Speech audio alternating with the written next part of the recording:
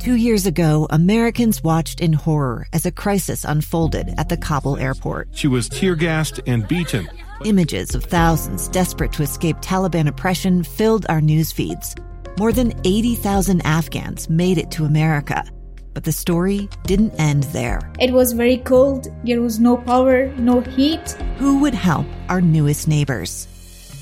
I'm Andrea Smartin. In Stranger Becomes Neighbor, you'll hear the stories of some remarkable refugees who left their homes and their dreams behind, only to start over from zero. Their only possession was 3 blankets. And you'll meet Americans who stepped up to help them. You want me to come when you deliver your baby.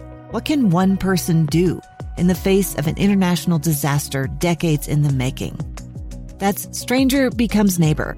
Find us at kslpodcast.com. Follow us on Apple Podcasts or anywhere else you listen.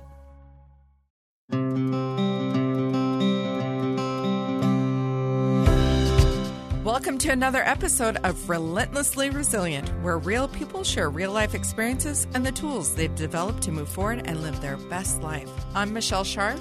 And I am Jenny Taylor, and I'm going to introduce you to a woman on the other end of the phone, Tabitha Farmer. Say hello, Tabitha. Hello.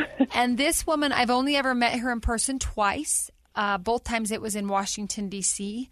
About a month or two ago, she and I were there with our children being part of the National Memorial Day Parade. But the time we met was a Memorial Day back a couple of years in 2019 when we met in the White House, where she and I were both there with our children being honored after having both recently lost our husbands in Army service and war. So, Tabitha, I'm sorry that I know you. I mean, I think that's kind of the first introduction we always have. We wouldn't know each other if we hadn't both lost our military husbands. And yet I'm grateful I know you, because in the short time I have known you and been connected with you through social media and things, I've learned quite a bit and really been inspired. So thank you for joining us today. And will you let us and our listeners get to know you a little? Can you introduce us to you, your family, your husband, John? Tell us a little about the Farmer family. Well, first, thank you so much for having me. And honestly, it's an honor to meet you. And you're inspiring to me. I was flabbergasted when I found out that you had 7 children. I was like, how many does she have? That's what I say every day. How many do I have? 7? Oh my gosh. Okay. I thought my 4 were a lot, but okay, she takes the cake. She's got it. It's good. Nah, you trump it because you have twins. I kept saying, okay, I'll have another baby, but I'm having one at a time. So tell us about your sweet family. I was married to Chief Warrant Officer 2 Jonathan Farmer. We have 4 beautiful babies, Betsy, Devin, Preston, and Priscilla, who are 6-year-old twins.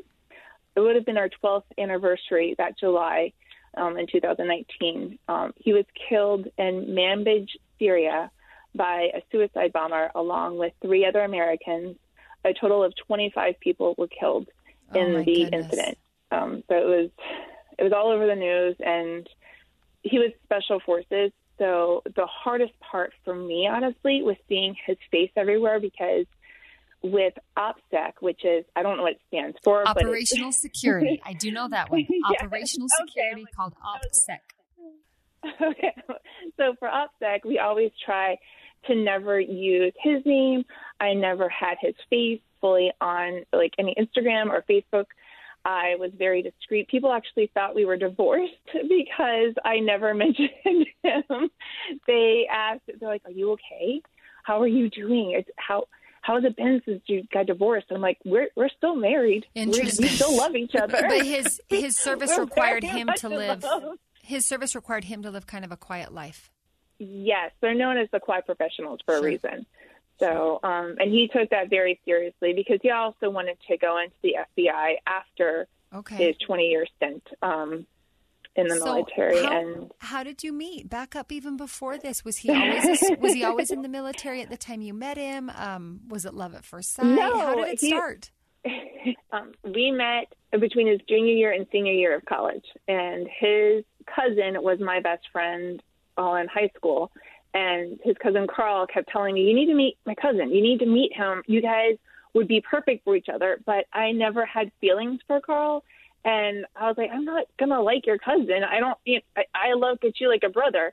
And then I met his cousin his brother was having a get-together, and I met John, and I still remember the first time I met him, my heart really, it just did a dunk, and I was smitten immediately and tried to act like I didn't notice him because I couldn't speak. He was the most handsome man that I'd ever seen, and I was just done. And he finally came up to me. He might have had a couple cocktails, and so he had some bravery, he had some liquid courage. And the first words that he said to me, he ripped off his shirt and looked at me, and he said, "You're beautiful, and I'm strong." That's horrible.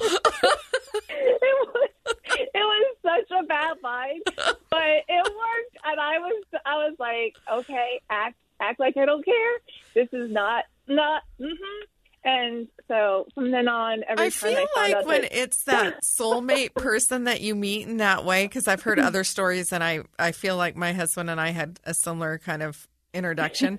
I almost feel like it doesn't really matter what they say. It doesn't matter how bad it is. You're going to be smitten anyway, right? It's too late. It's too late. It was done.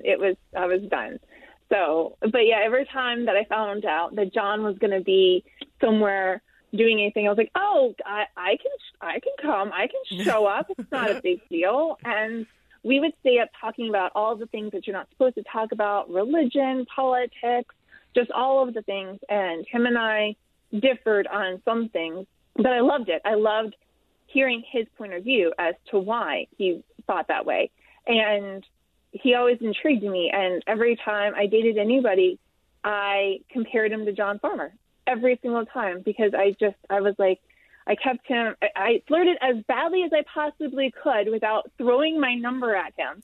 Like, he never flirted back. And I honestly, I was like, maybe he's gay. He's he's handsome. All the handsome guys are gay now. That's gotta be it.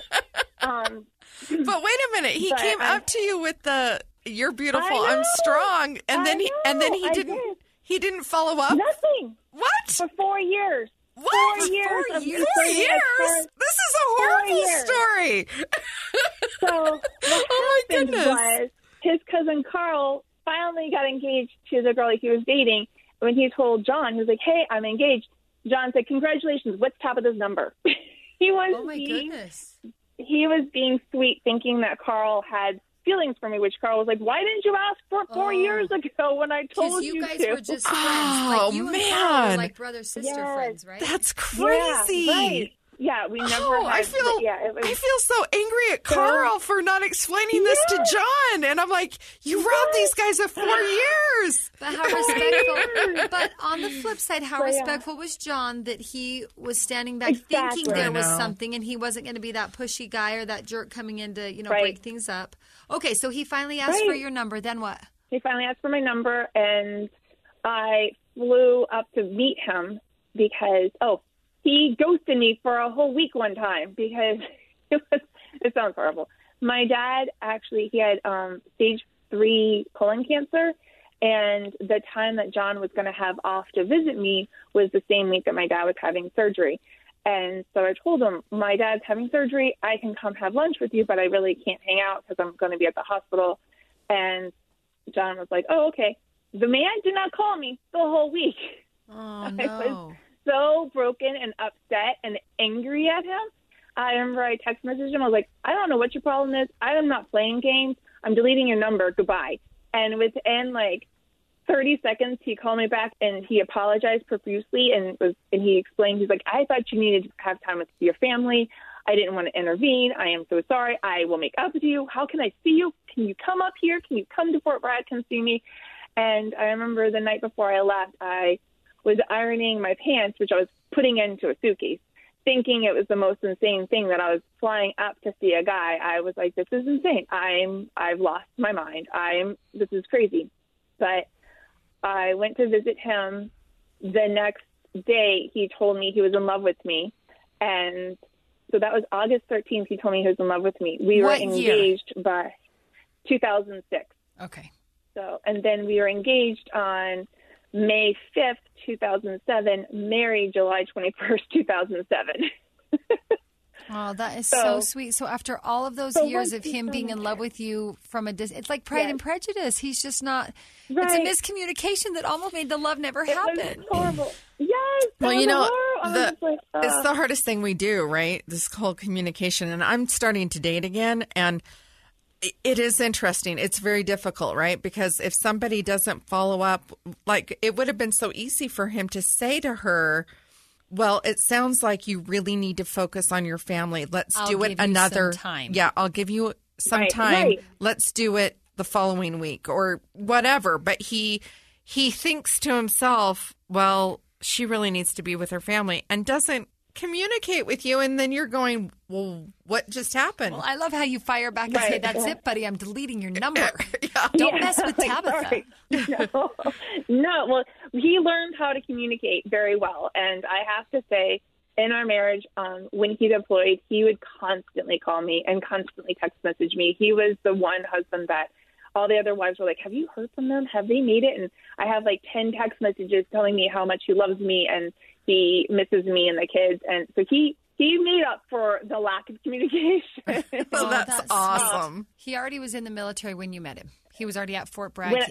That military path was already chosen. Well, I tried to talk him out of it when we first met. Interesting. But he was between his junior and senior year, because I grew up, one of my uncles was a lifer in the Navy, and he was always gone, and his wife, they didn't have the happiest marriage I saw. And I was like, I don't want that. Yeah. That's not. And I was like, I'm never going to see this guy. I don't want him. But for selfish reasons, I tried to talk him out of it because I wanted to see him more. Yeah.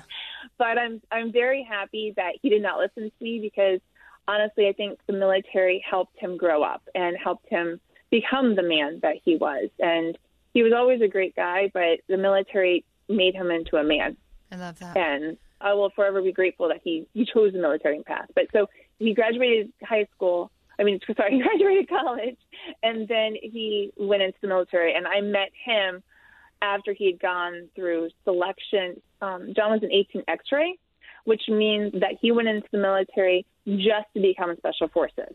Because sometimes, usually, guys are in the military for a couple of years, and then they go through selection to become Special Forces. Whereas John, his contract was, I want to become Special Forces, I'm going to go through boot camp, and then selection. So he already knew that was the type of military job he was after. Right. Yes. Okay, so don't go too much into the military path for a quick second. Tell us about the kids. So you know each other for years. You finally get reacquainted. You get engaged. You get married. He's in the military. You have the 4 kids, it looks like, in 6 or 7 years. Where did you always live at Fort Bragg? Were there deployments in those years of babies and everything? Tell us maybe the years between Betsy was born and when the twins were born, and then we'll take it to that point for now. He graduated from the Q course in 2007, and then we got married, and he was transferred to Fort Campbell, 5th Group, Special Forces, and that's when we got married, was when he was at Fort Campbell. And we actually never moved. As an enlisted couple, we never had to move from 5th Group. So we moved to 5th Group and stayed. And everyone's like, oh, used to moving. I was like, I've never moved our house. It's never happened. Which is unusual for active duty Army. I mean, most of us do think of you moving every 2 or 3 years. Right, but not for Special Forces, not enlisted. The great thing about Special Forces is you choose your own path, kind of, too.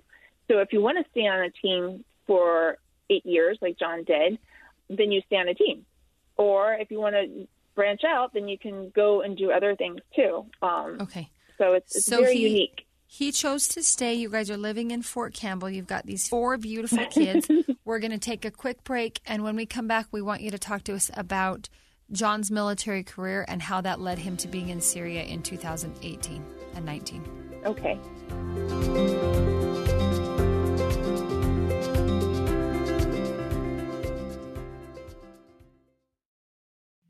2 years ago, Americans watched in horror as a crisis unfolded at the Kabul airport.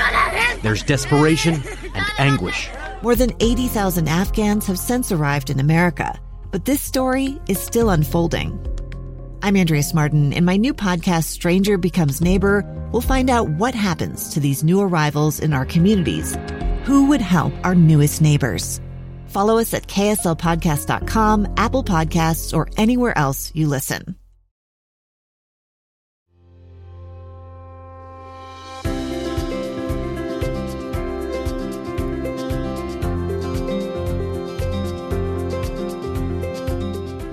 Tabitha, so you're married to this Special Forces soldier. You're stationed in Fort Campbell with 5th Group in the Army. You're living this active duty Army life, but you as a family at least are stationary. You're staying put. Can you tell us about the years, you've now got your kids, maybe this deployment of John's, this assignment. Did he deploy several times? Was this a one-time thing? Walk us through maybe the military side of your married life. So John, when he graduated and donned the Green Beret, he was a Charlie, which is the engineer on a 12-man team in Special Forces. So he was the guy who blew up things. And he loved that. He loved doing that. He loved his team time. And when we got married, he was like, we're doing 2 years in. I'm doing my team time. Then we're going to get out and I'm, do something else. And before, he actually had a pretty lucrative job at Merrill Lynch and was doing well for himself, but he decided he wanted to be military. So he was like, oh, I can go to back to a desk job. And I was like, okay, sure, that's going to be a honey. huge transition. Oh, yeah. I was like, all righty.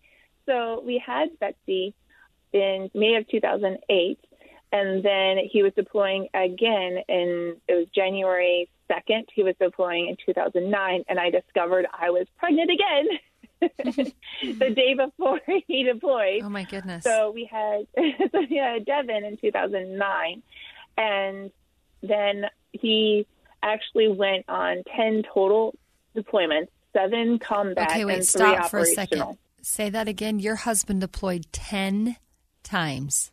Yes. 7, and you said they were 7 combat and 3 were operational. That, for most of the world that is not military, that is crazy. Even I'm a National Guard wife, and my husband deployed 4 times. We thought that was 100. But so in 12 years, he's gone on 10 deployments. Were they a set amount of time each time? Would it rotate? Was it kind of like you're just gone again, back again, gone again, back again? Well, whenever they're back, they actually aren't home either. They're training. They're constantly gone. There was 1 year that he was actually, we counted up that he was home for a total of 7 days out of the year. And that wasn't together. That was us figuring out. I was like, oh, yeah, you came home. And then you changed your clothes and went back out. And then it was not 7 days together. It was 7 days total spread out. And that was the year that I had a little, I had an issue. I was a little angry with him.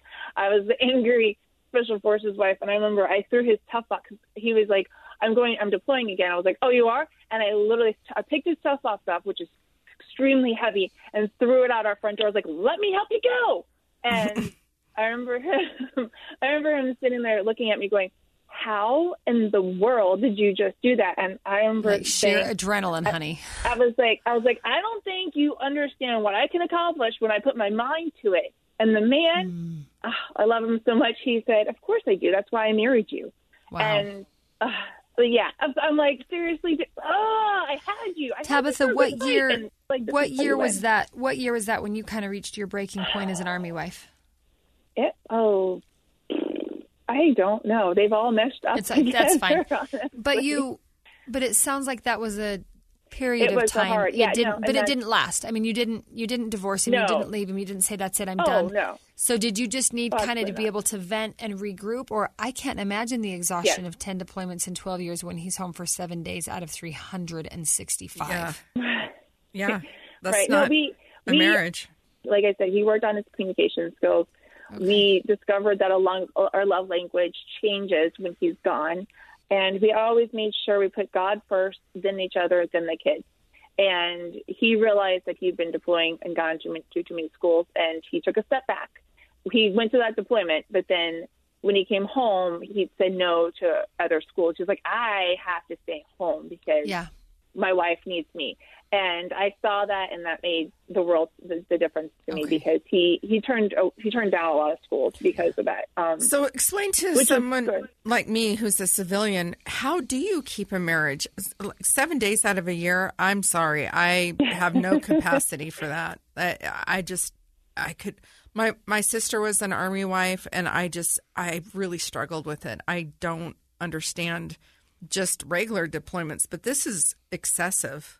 It's a lot. That's why the divorce rate in Special Forces is 99%.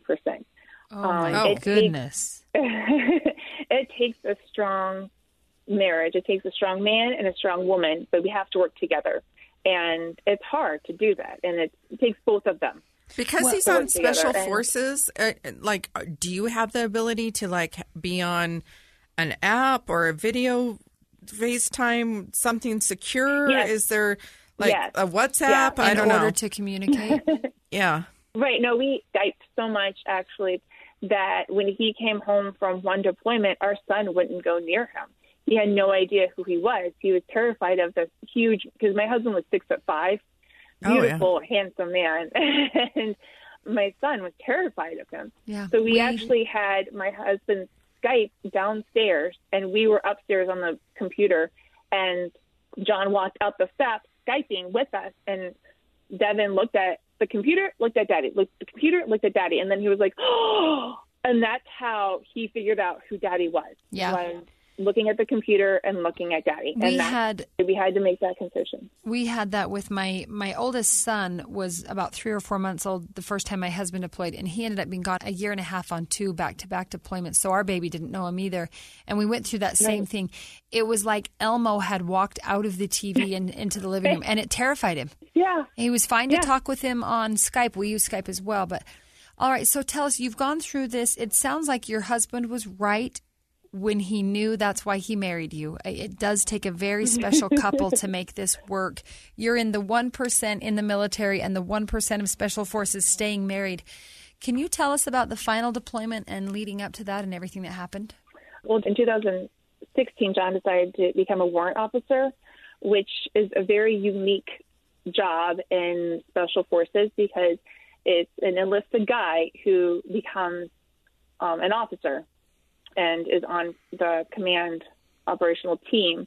And so he sees what the enlisted guys see. He understands their struggles. Mm-hmm. So I loved that, especially. But he also has to do all the writing that all the leadership the does. Command team. Yeah, so it's the worst of both worlds. It's the worst, and it's the worst, and also the best. So he was an operational detachment leader when they went to Syria, and this was his second time in Syria. And when did they leave? When did he leave home?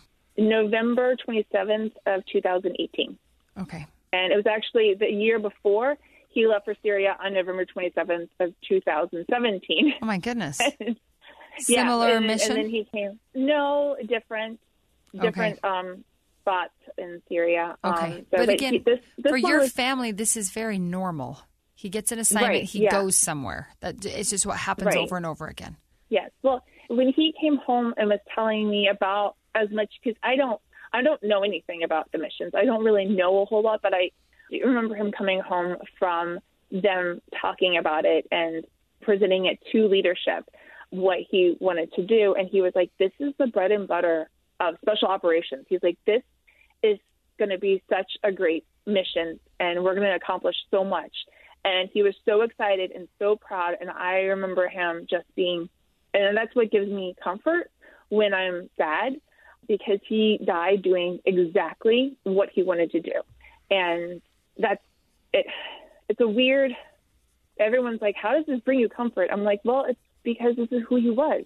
And he loved what he did. He loved helping, and he freed the oppressed. De oppresso liber means to free the oppressed. And that is the Special Forces motto. And that's exactly what they were doing. Very literally, that's what he was doing. Exactly. Oh, Tabitha, my goodness. Can you tell us about that? What does the grief journey look like? Army officers knocking on your door? Did you see it in the news? How did you know what had happened? Well, so it was 4:52 in the morning, and I sat straight up in my bed like a bomb had gone off in my house. And I swore I heard something. I woke up and was like, my heart was beating. I was sweating, and it sounded like something went off in my house. I actually retrieved our weapon, cleared the house, and then went up to each of my children and poked them to make sure they were breathing. I was like, something's wrong. And I couldn't figure it out. I secured our weapon and then went back to bed. And I slept like before I had children. I was in the deepest sleep in the whole entire world. It was amazing. And I honestly believe that it was God having me rest before I couldn't rest anymore. Because I woke up and I I was late for everything. I was supposed to be at our commander's wife's house because we were planning an FRG event. And I was so late. And I remember just yelling at the kids. I was like, just get your clothes on. Bring waffles in the car. Just get it going. Just go. And I dropped off the kids. It was just a weird morning. On the way home, the team sergeant's wife called me and asked me if I had seen Syria maps. So there's an app that shows you when there's a bomb, when there's a shot, when anything happens in Syria. There's an app that shows you when and where it happens. Oh, it is my goodness. The worst. It is the worst app for any military wife to look terrible at. app. It is a horrible app. And I was like, what are you doing on that app? I was like, you know not to do that. Like, you know better. We're not supposed to look at that stuff, because if we look at that stuff, then you're just going to be paranoid all the time. Right. Yep. I was like, you can't. I was like, and we know where our husbands are, but we act like we don't. We're extremely intelligent women who constantly act stupid because everyone's like, where's your husband? I'm like, I don't know. Being blonde sometimes helps me. But, so I went home, I sat on my stairs, I pulled up Manbij, Syria, and I saw the explosion. I watched it over and over. I probably watched it 20 times. Oh, my gosh. I knew it was a special forces team just because of the mannerisms of the men and the different cars that they had. And I was just terrified. And you could see a tall guy on it. And it was either my husband or the team sergeant. And it's actually my husband. And so I went through my whole day. The kids, my twins, got out of preschool at noon, and the preschool teacher's daughter is actually our babysitter. And she was like, hey, can you bring her with you today? Because that way I don't have to drop her off for your Girl Scout meeting tonight. And I was like, yeah, not a problem. But I was like, just want you to know, if anything happens, I might snap at her. Like, it's because it's not her, it's me. I'm not. Sure. It's just. There's a lot going on. And so, right. And so I remember dropping Priscilla off at dance and watching her dance, and a warmth came over me, and I felt like a warmth holding my hand and just holding my heart. And it was weird. And I knew it was John. I knew at that moment that he was gone. And I was like, he's gone. I felt like someone had been following me all day, because I just knew. So I was like, someone's going to be knocking on my door. If it's not my door, it's like a team wife's door. And I kept looking. I kept going different directions than I normally do just to see if someone was following me. There was a gentleman that was retiring who was on the team that was one of our connections. And I called him. I was like, I've never done this. I don't know why I'm freaking out, but all of us wives are freaking out. Have you heard from the team? Have you heard anything? And he was like, it's okay. He's like, they go black. It's fine. It's going to be okay. No news is good news. He's like, just, he's like, I'll let you know if I hear anything. He's like, just remember, no news is good news. And he's like, it's fine. He was the one following me all day. He was like 3 cars behind me at the time. Oh my gosh. Telling me. And his wife tells me, she's like, that was the worst moment to tell you that everything was okay, because he knew it wasn't. But because of military protocol, he could not say otherwise, correct? No, absolutely. No, he could not. So it's not him lying and being a jerk to you. It's there's just certain procedures to be followed. No. Yeah. Oh, absolutely. I'm not upset with him at all. Why was it taking so long for them to tell you? Because there were 3 Americans in the bombing at the same time. And so when that happens, when there's multiple casualties, they have to notify the next of kin at the same time. So we had to wait. Joe Kent, who is Shannon Kent's husband, was actually in Africa at the time. And they were trying to find him. So they were literally following you until they could all coordinate and say, we have them. Let's go in. Yep. Oh, my goodness. We're going to have to take a quick break right there because everybody needs to catch their breath. And I heard you just say, Tabitha, they also had to find your in-laws because, of course, you might be the primary next of kin, but your husband has parents as well, and so would the other 3 who were killed. They might have a spouse, they might have children, they might have parents. So let's take a quick break. Let's come back. Tell us what it was when they did find you or were able to notify you and what that has looked like now for the past little over 2 years. We'll be right back.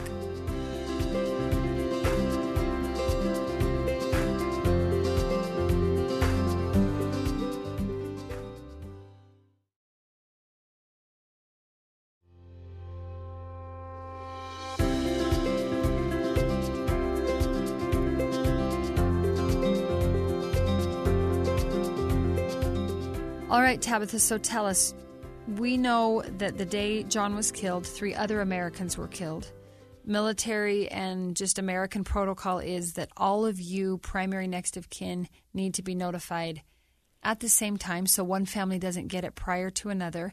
The military wasn't able to immediately locate Shannon Kent's husband, Joe, because he was in Africa at the time. Can you tell us what the process looked once they finally found all 4 of you and what it was like, particularly on your end? I remember this. It's something that's forever in my memory. I was walking to my front door to pick up my Girl Scout leader bag, and I saw their shadows outside, and I screamed at my babysitter to take all the kids upstairs, and that they couldn't hear this. I was like, they can't hear this yet. And I remember going to the door and opening it and them asking if I was Tabitha Farmer, the wife of Chief Warrant Officer 2, John Farmer. And I said yes. And all I could hear was, I'm sorry. And I fell. And I've always been so strong. I always said I was never going to fall. I was never going to cry that much. And I couldn't stand. I couldn't breathe. And I remember the chaplain's eyes were deep ocean blue. And they had tears in his eyes. And I was like, he's hurt. He can't talk. Is that it? And I remember early in the day, I actually pulled out my passport in case I could go to Germany. But he said no, and that he was gone. And once I finally stood up, I asked them where the team sergeant's wife was, because we always fill out a packet before the guys leave. And they're like, I'm sorry, she couldn't be here because she's not allowed to know before you do. And so, honestly, I'm trying to fix that within the Army, that when we fill something out and we're expecting something, it's just like them going on a mission. We have a mission set. We have it figured out in our heads. This is what's going to happen. This is going to happen. That was really hard for her not to be there right then, because in my head, she was going to be there. But I remember sitting down and just being numb. I don't remember a whole lot from that day. My CAO was introduced to me. He was a 30-year-old captain, and he looked terrified. And he kept having to for ask me, those who don't know the military culture very well, a CAO is a casualty assistance officer. So it's an Army officer assigned to your family to walk you through this horrific process that not only involves the grief and the emotion of the worst loss of your life, but also a lot of paperwork and red tape and military protocol. So tell us, I didn't mean to interrupt. I just kind of wanted to point that out. Oh, no.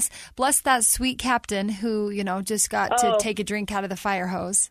Seriously, I just felt so bad. I was like, oh, my goodness. And the poor gentleman, he was just doing his job. And I'm actually still really good friends with him. I was blessed with a really good CAO for my first one. I've had to have a couple just because he had to move away. So they have to have lives too. But the question he kept asking me over and over again was if I would allow publicity at Dover. And John was such a sweet husband. He tried to shelter me from so many things of the military that he knew I would be sad about, because this was my greatest fear. Losing him was my biggest fear in the world. So I know he always tried to shelter me from things.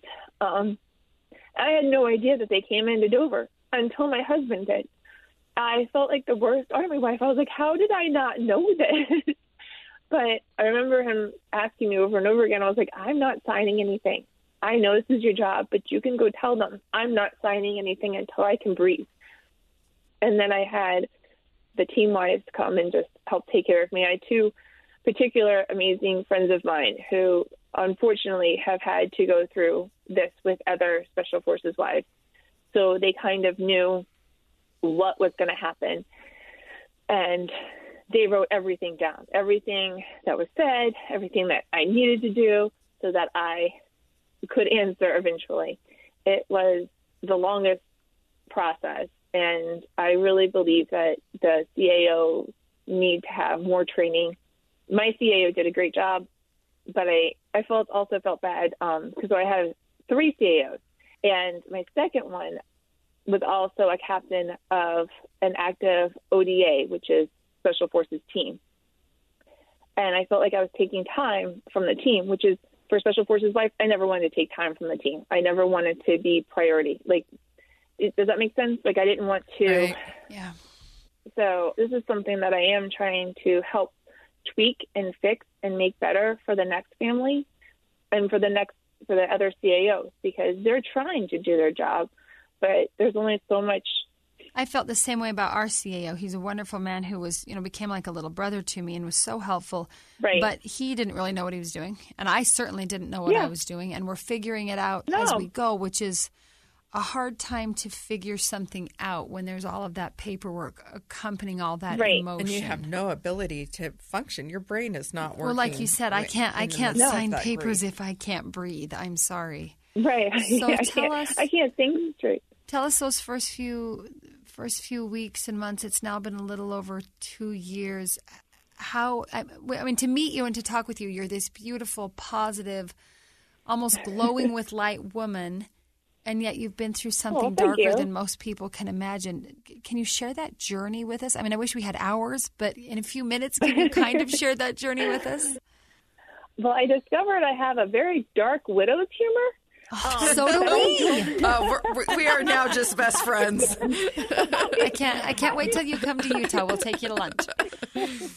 It's something that I don't wish upon anybody, but once you become a widow, the worst things are like, before John died, I would have been appalled. Now I laugh hysterically. And I'm like, I'm going to hell. John will come save me because I'm laughing at this. This is not appropriate. And that's how I'm dealing with it, because we always try to find humor in every day and silver lining in everything. John always watched redemption movies, and he always loved Hoosiers and Field of Dreams. And I honestly feel like I'm stuck in the middle of like the really sad part of the movie that everybody's at. And that's what I keep envisioning, that I'm just stuck in that really sad part, and it's starting to get better. Like, it's starting, I'm able to breathe again. The sun is beautiful again.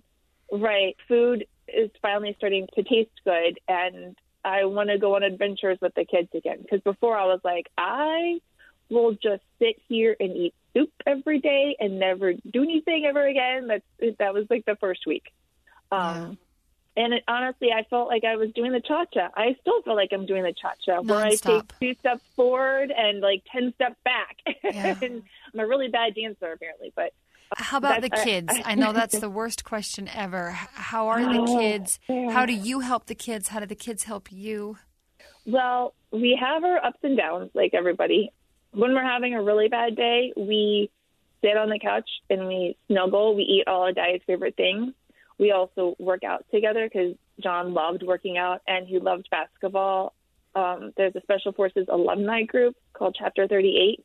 I asked them for a slab and a basketball hoop in our backyard, and they built us a whole I love that. Full court. They built it with okay, 2 you have hoops. to share pictures. You have to share pictures.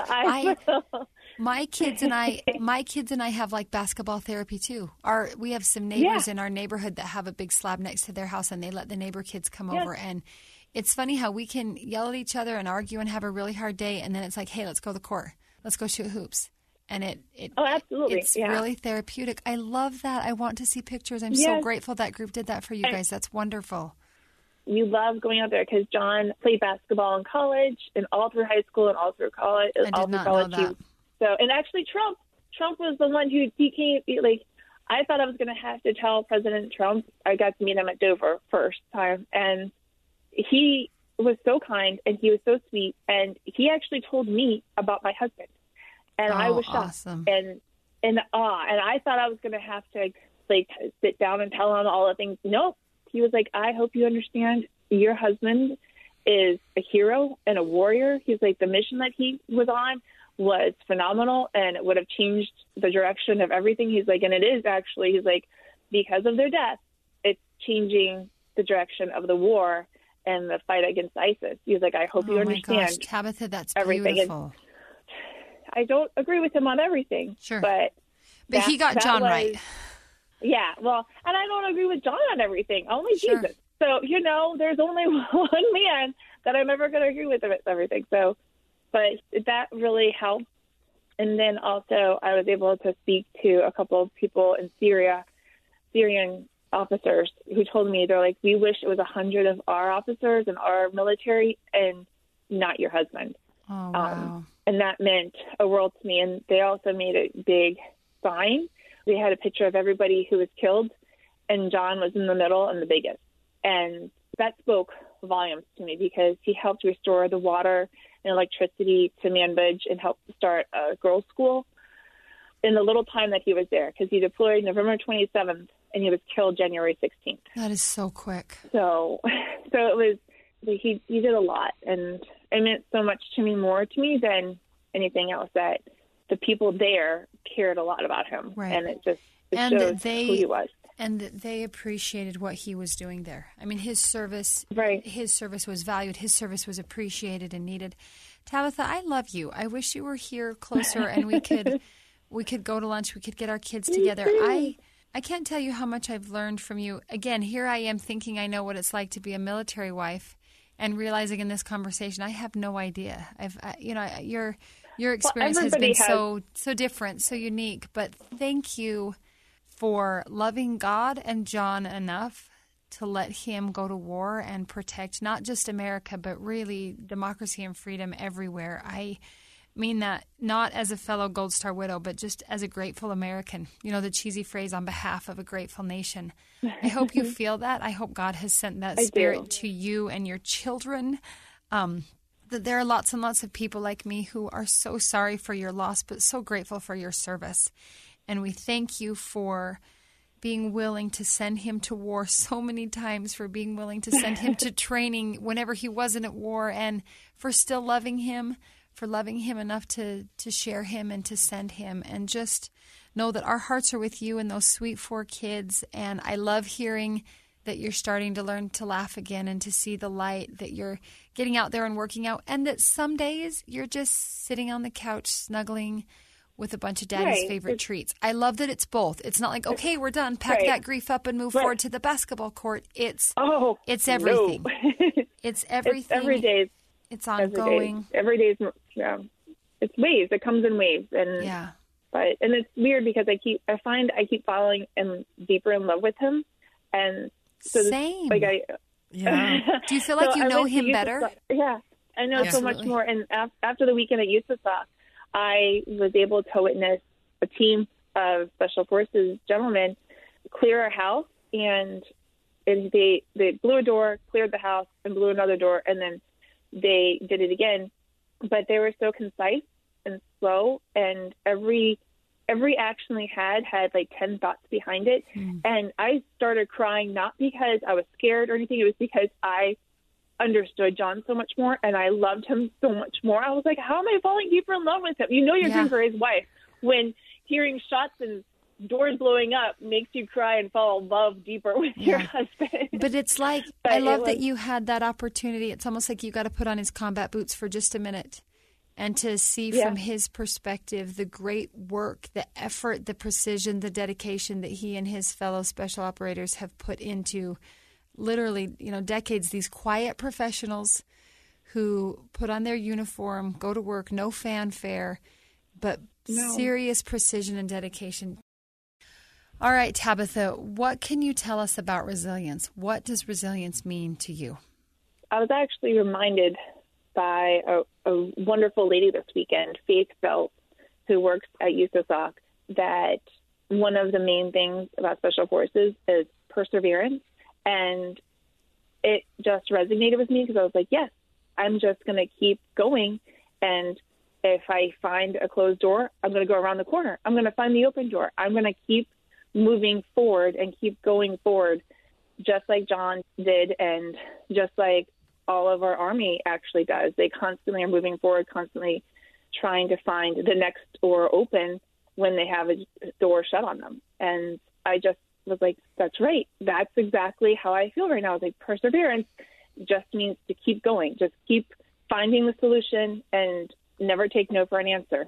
Wow, I love that. I love that too. I love that. Looking Is at that okay? No, it wasn't okay. It was fantastic.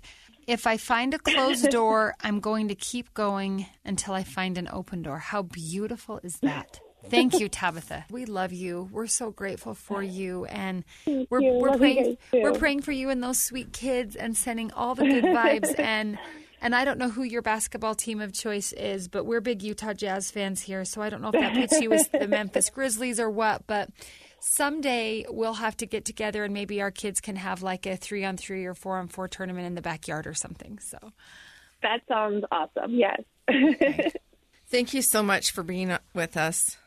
I've cried probably 4 or 5 times during this episode, so very touching, and thank you for not only John's service, like we give thanks to him for his service and his sacrifice, but the sacrifice and service that you've given to our country as well, and being a wife to him. Thank you so much. Thank you. Well, he made loving him easy. So yeah. Oh, I love that. Except for that 1 year Except for that 1 year when it was really hard to love him. Yeah. Oh, well, because we loved him so much, we wanted to see him more. Yeah. That was it. It wasn't, and the word divorce never ever crossed our minds. No, we need to recalibrate. Yeah. And we went on marriage retreats, and so it was like changing the tires and, just maintenance. Yep. We did lots of marriage maintenance, and that meant a lot to us. It sounds like your approach to it was able to help you or let you make these trials and these hardships actually make you stronger as a couple. And I think that, we could have a whole other conversation about the value there is in that in marriage. Yep, absolutely. Well, thanks so much for joining us. We're grateful for your story. We're grateful for our listeners. If you like what you've heard today, we'd love if you'd give us a rating and a review. Any comments you have or feedback on Tabitha's great story. And if you're listening and you or someone you know has a real story about real life that you're willing to share, please send us an email at rrpodcast@ksl.com or find us on Facebook at Relentlessly Resilient or Instagram at Relentlessly Resilient Podcast. Remember, whatever you do today, remember to be kind. You have no idea the struggles others are dealing with in their own lives. Have a great day.